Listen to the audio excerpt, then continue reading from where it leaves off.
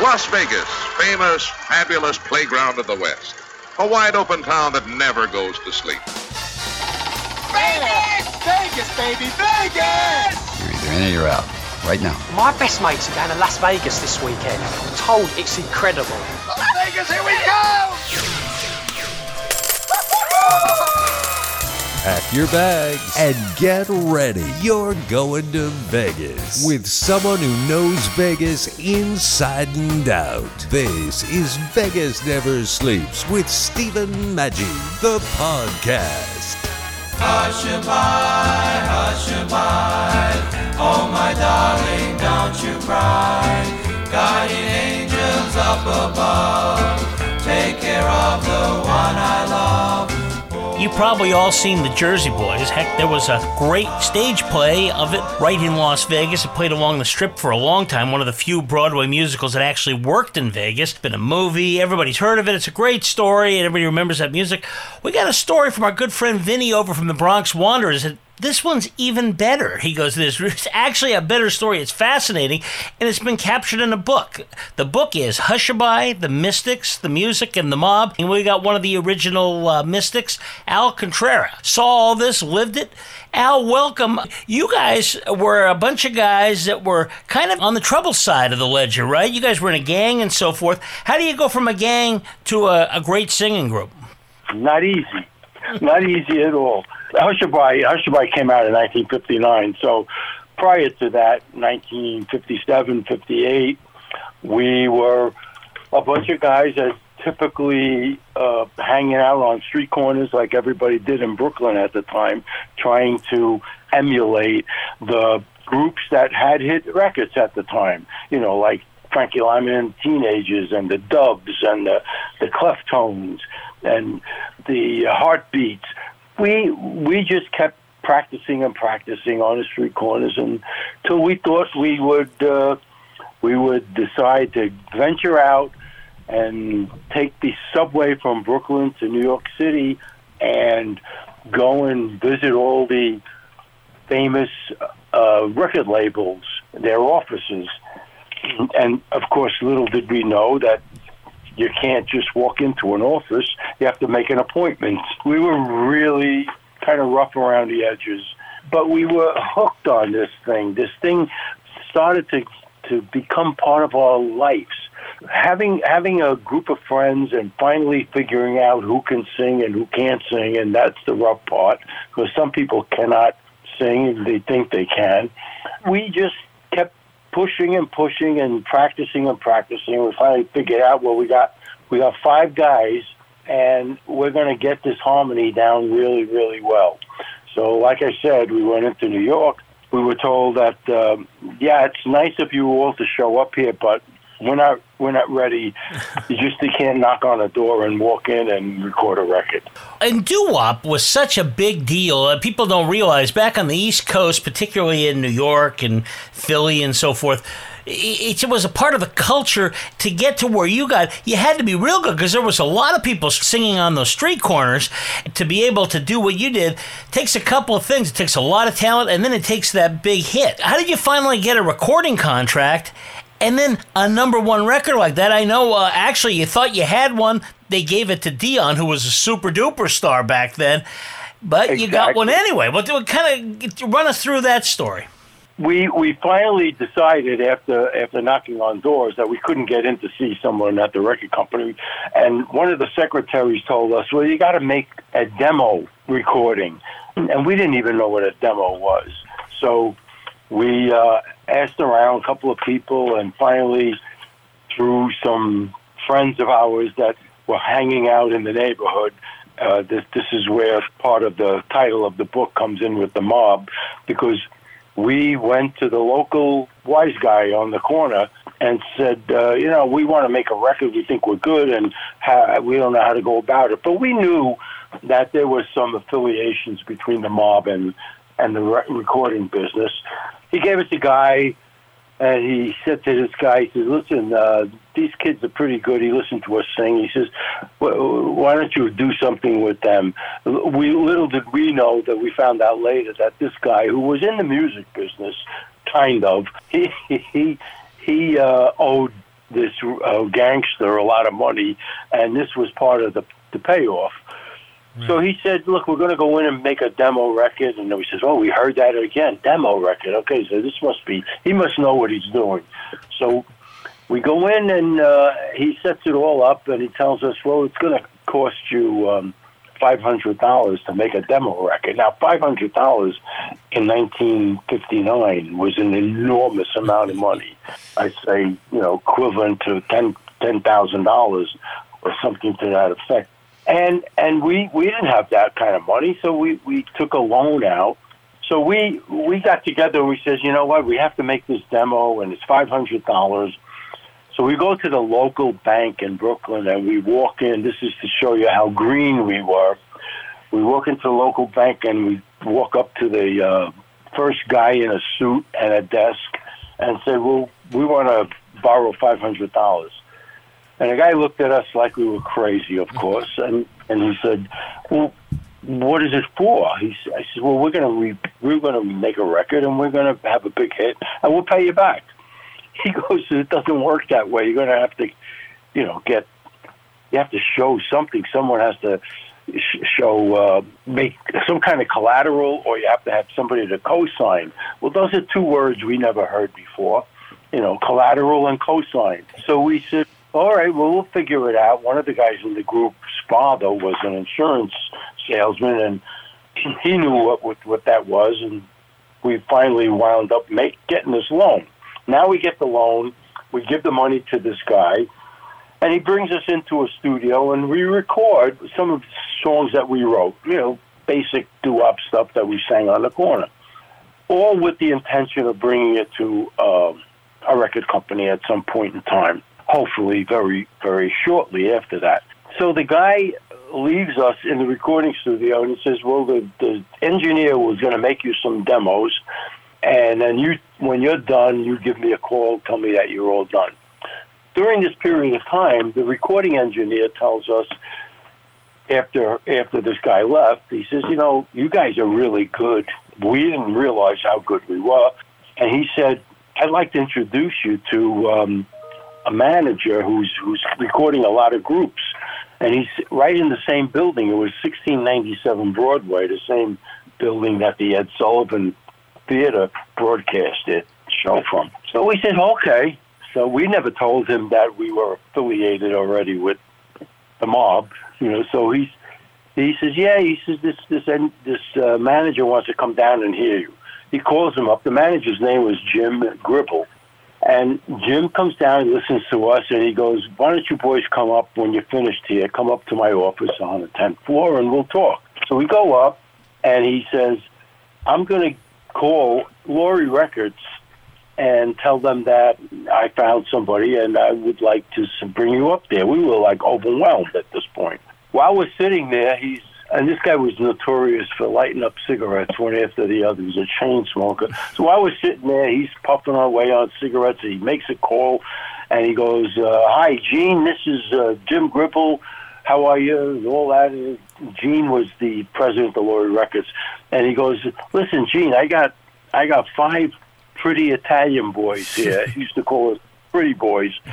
Because this was the era of Frankie Avalon and Fabian and Bobby Rydell, everybody. Right, meant a lot in those days. Yeah, it really did. Absolutely. So he says, I got 5 pretty boys here, and they can really sing their asses off, and we're going to do.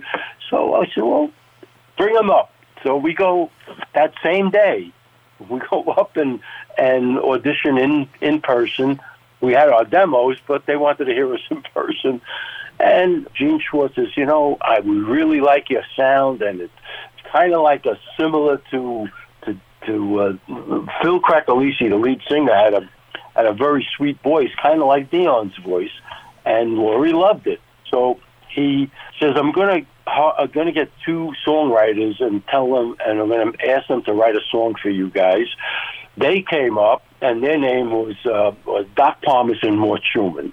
Mm-hmm. Now, anybody who knows a little bit about the record business in those years, Doc Thomas and Mort Schumann were very successful songwriters. They wrote songs for Presley and the Drifters, and I mean, major hits. Yeah, and those days it was a big deal to be around these songwriters, right? Because it wasn't like when you think of the Beatles Beyond, that everything was written by those groups and stuff. Back then, those songwriters really swung a lot of weight, right, at that time? Of course. Not too many singers trying to make it at that point really wrote anything worthwhile. So, you know, some did, but not most of the groups, especially the ones that we knew hanging out in Brooklyn. So we were thrilled, of course. Well, Doc Pomus and Mort Schumann came back a couple of days later.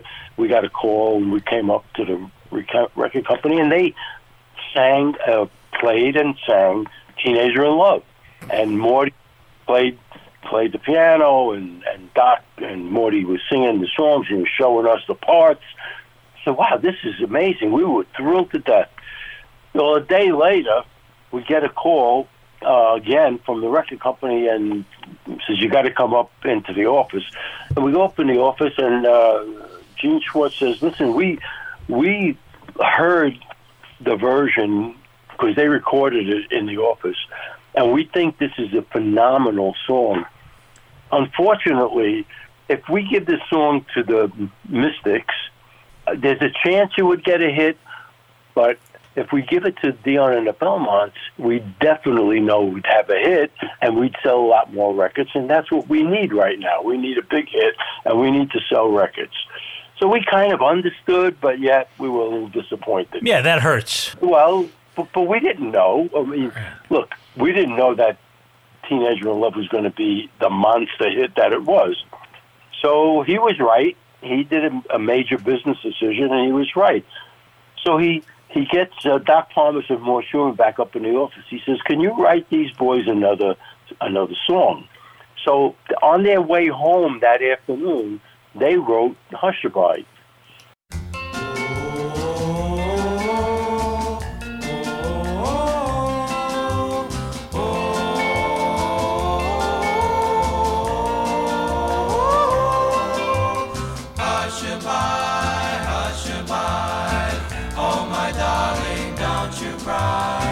Guardian angels up above, take care of the one I love.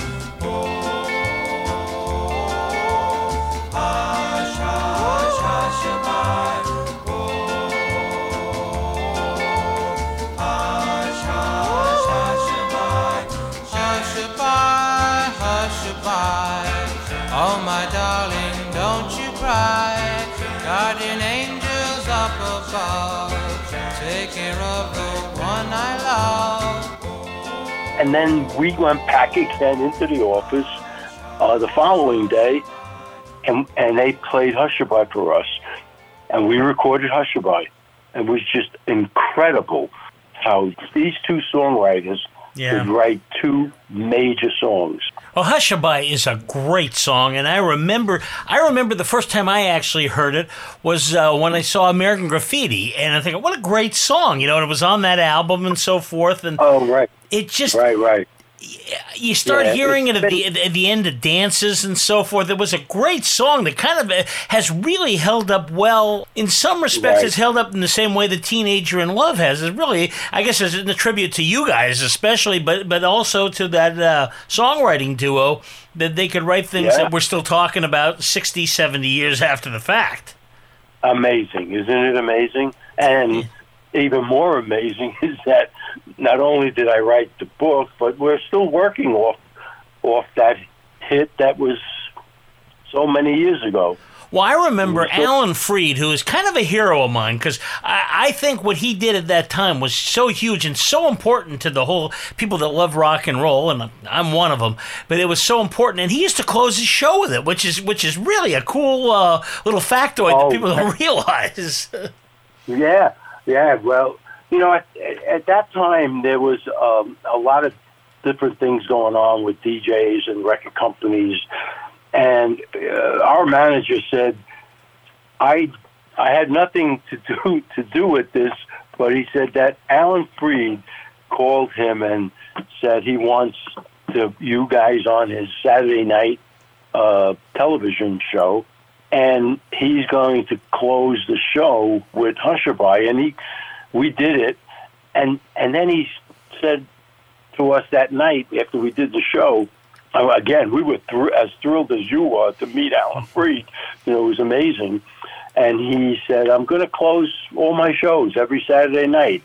And he did that for quite a few weeks. So it really helped with getting the record out there. And so I would think that Alan Freed had a lot to do with making Hushabye the hit it was. I want people to remember the name Hushabye because that's this book, Hushabye, The Mystics, the Music, and the Mob. You have got to get a hold of it. I want to talk a little with Al here about, there's a whole mob story. I mean, you mentioned those guys and so forth, but, I mean, we're talking about people in jail and scary stuff. Kind of give us just an overview, because when Hushabye gets hot, when you could go out and really storm the nation and so forth, you guys got into some trouble, so kind of run it through a little bit, and then you got to get the book to really read the whole thing of this, because it's incredible. We record Hushabye, and then right after that, we followed up with our second song. It was called "Don't Take the Stars," backed with "So Tenderly," and it's selling, and things are going really well. We got a lot of work going on. We got a lot of work in different places, and we're traveling all over the country. Are you making money now? I mean, is this a time when you started to make a little money? Well, we made a little money. No one ever made money.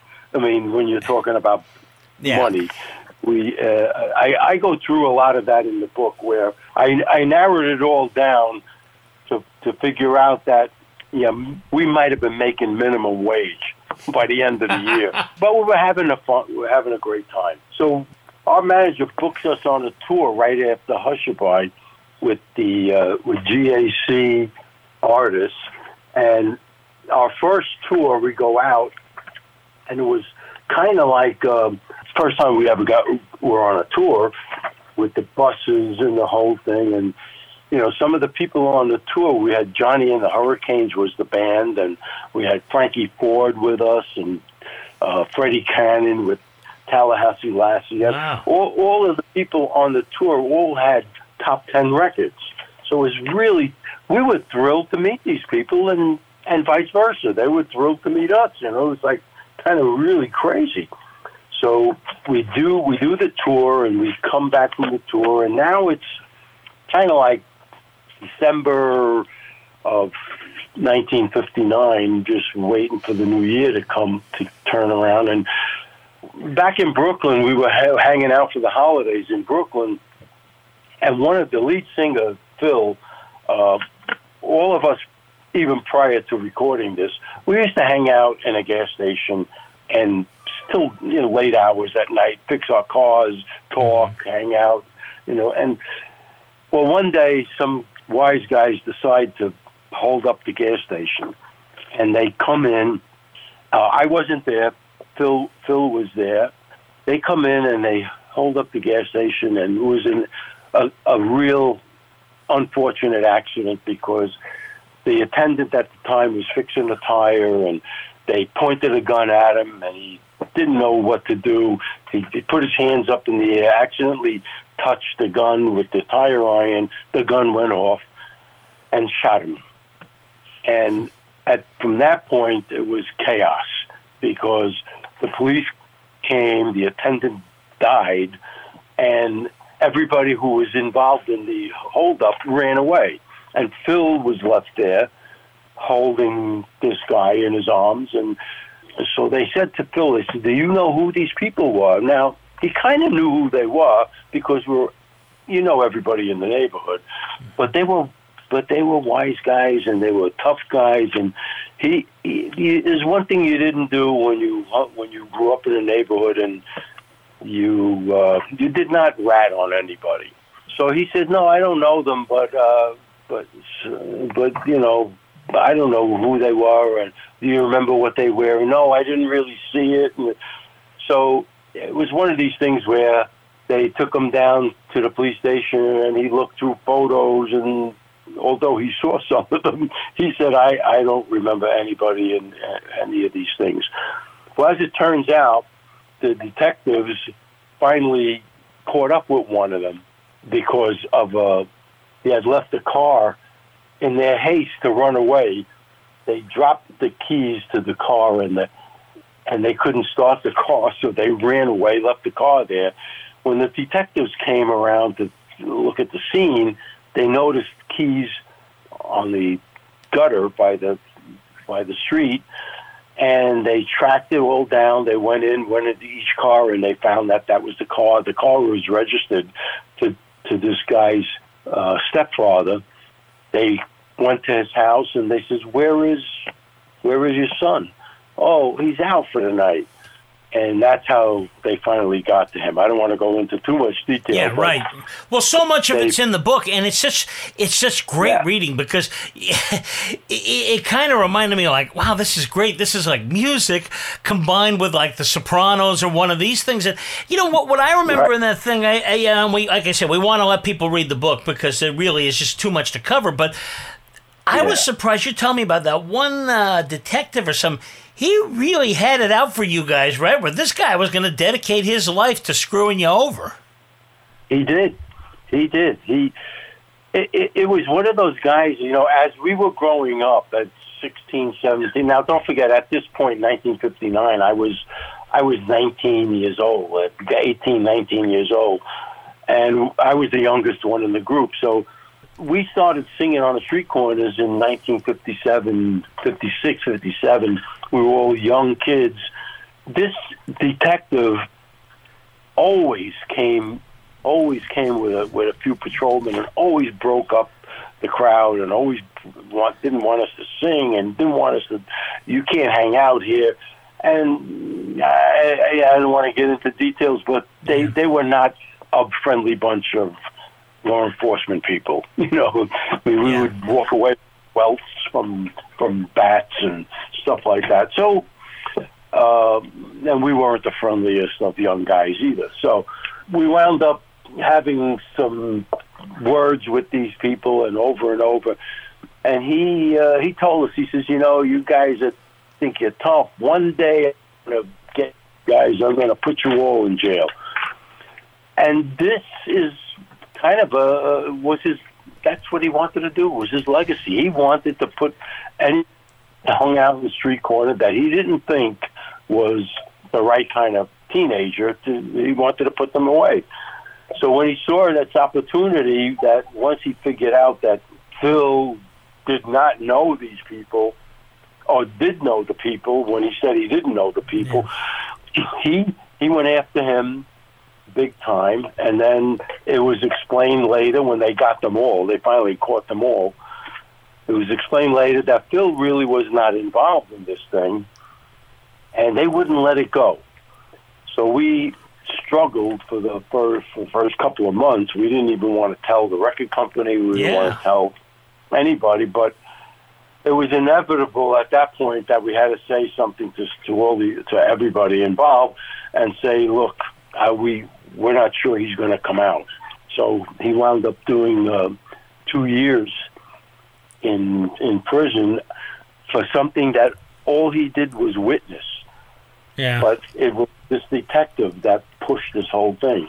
Well, when I was going through the book, I mean, that's one of the things that's really fascinating about that. You know, a lot of times, especially when you talk about things from the 50s, you figure it's, you know, good guys versus the bad guys, and it just wasn't. And, you know, you can see where part of it was you guys had some talent, but that probably annoyed the hell out of them, but you didn't have enough money to fight him that way, so it was a way this guy could abuse his power and really... there was really not...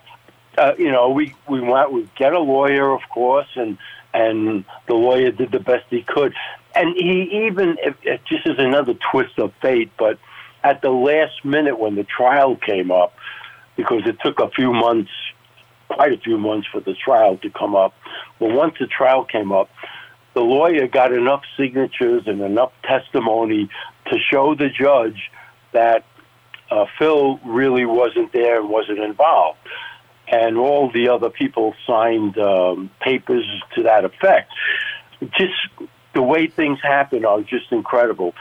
At the last minute, the judge got sick, and they put in a stand-in judge who didn't know anything about the case, nor knew anything about the deal that the lawyer said, look, if I get enough testimonies, the paperwork and all this, that people, that Phil was really not involved.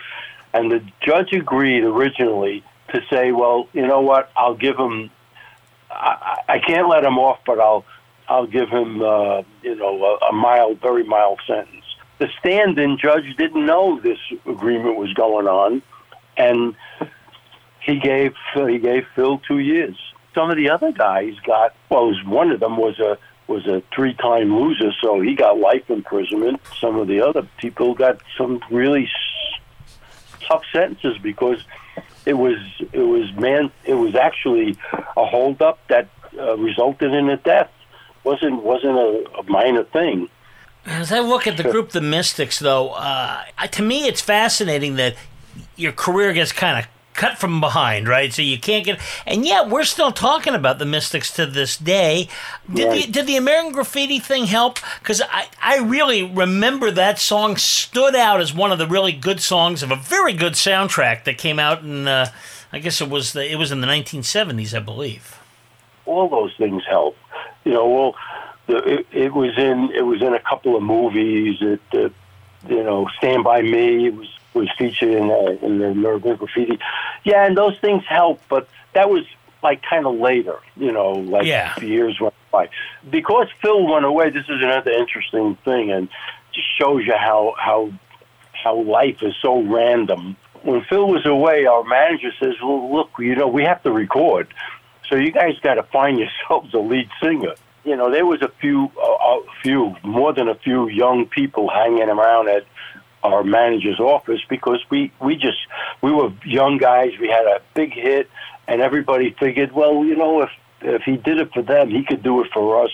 So his office was always full of young people writing songs and auditioning and stuff like that. And he said, okay, so we're going to have to find somebody. And the record company says, well, we have to record. This is the date we're going to record. We really didn't have a lot of time. We got to learn a couple of songs. So record company picked out a couple of songs, and there was a young guy in the office who was always hanging around, playing his guitar, writing songs, always trying to figure out what to do next. And we hired him, and the record company didn't want to make him a part of the group, but they wanted to hire him as a voice, as an extra voice, and they would pay him separately, to sing with us because he had a really good voice to harmonize. Well, his name was Paul Simon. Now, he wasn't the Paul Simon that we all know at the time. He was just starting out. Well, look, Steve, if I knew he was going to be the Paul Simon, I think I would have handcuffed myself to him. Yeah. Well, he sang different times. His talents were a little different than what you guys had, though, too. Just different times. His stuff was much. It was like they took yours and kind of really slowed it up. When he did this early stuff, Art Garfunkel. Yeah, he wasn't even with Art Garfunkel at the time. I mean, they knew each other, but this was like 1960, early 1960, when all this was going on. So he recorded with us, and then we said thanks very much, and he went on and pursued his career, which was wonderful, and we went on and pursued our career, which wasn't so wonderful. So we had to get another lead singer because we were, according to our contract, we had to do so many songs, all while hoping that by some miracle, our lead singer would come out of jail, which didn't happen so quickly. And the next lead singer that was hanging out in the office was a guy by the name of Jay Traynor. Jay Traynor we tried out a whole bunch of young guys to sing, and Jay was the one who's not only closest to looking a little bit like Phil, but also singing like Phil. And the most important thing was he could fit into Phil's suit because we couldn't get new suits. So we recorded with Jay Traynor, and Jay Traynor, one of the songs we did was White Cliffs of Dover, and it really didn't get legs like Hushabye did. The Don't Take the Stars, but it did okay. It did locally, did really, really well. Jay ran into some trouble with our manager, which it's explained in the book, and our manager fires him. At the time, there were a few other guys who were singing in the office who were trying to record, and they were called the Harbor Lights. And the members were Kenny Vance and Sandy and a few other guys, and they got together with Jay Traynor, and they formed Jay and the Americans. So it's amazing how these things all find their own way in time and space and wind up that these things, probably that's where it was supposed to wind up. It's all covered in the book. It's a great read. My suggestion is listen to Hushabye. You can go on iTunes, buy it. It's a great song from that era. If you like doo-wop, it's one of the greats. But the book is Hushabye, The Mystics, The Music, and the Mob. Al, what a great story. Where can people get it? I assume they can get that anywhere, right? Oh, yeah, Amazon, Barnes & Noble, I guess all the major book outlets. I also did the Audible version, which is really, really cool. So I did it with a little music in and out, and it came out really, really nice. Most difficult thing I ever did was the Audible version, aside from writing a book. It's not easy, huh? Because you have to read it exactly the way you write it, and it sounds easy, but it's really not. Yeah, it's kind of like, and you would know, you have to do it with feeling, and it's kind of something that I'm not used to doing, but it came out really nice. So that's on Audible.com. Also, I guess it's part of Amazon. And the really good news is recently, I have some friends of mine who've been out in Hollywood for many, many years, and they're involved in the movies, and they know this story, and they called me up and they says, we think that we're going to try to push this because one of the guys has a connection with Netflix, and he says this would make a perfect Netflix series. The book, again, Hushabye. It's a great song. It's a great book, too. You got to get it. Al, thank you so much. Best of luck with the book, and hopefully we can talk again sometime. Oh, thanks so much, Stephen. Thanks for your time. I really appreciate it. Hushabye.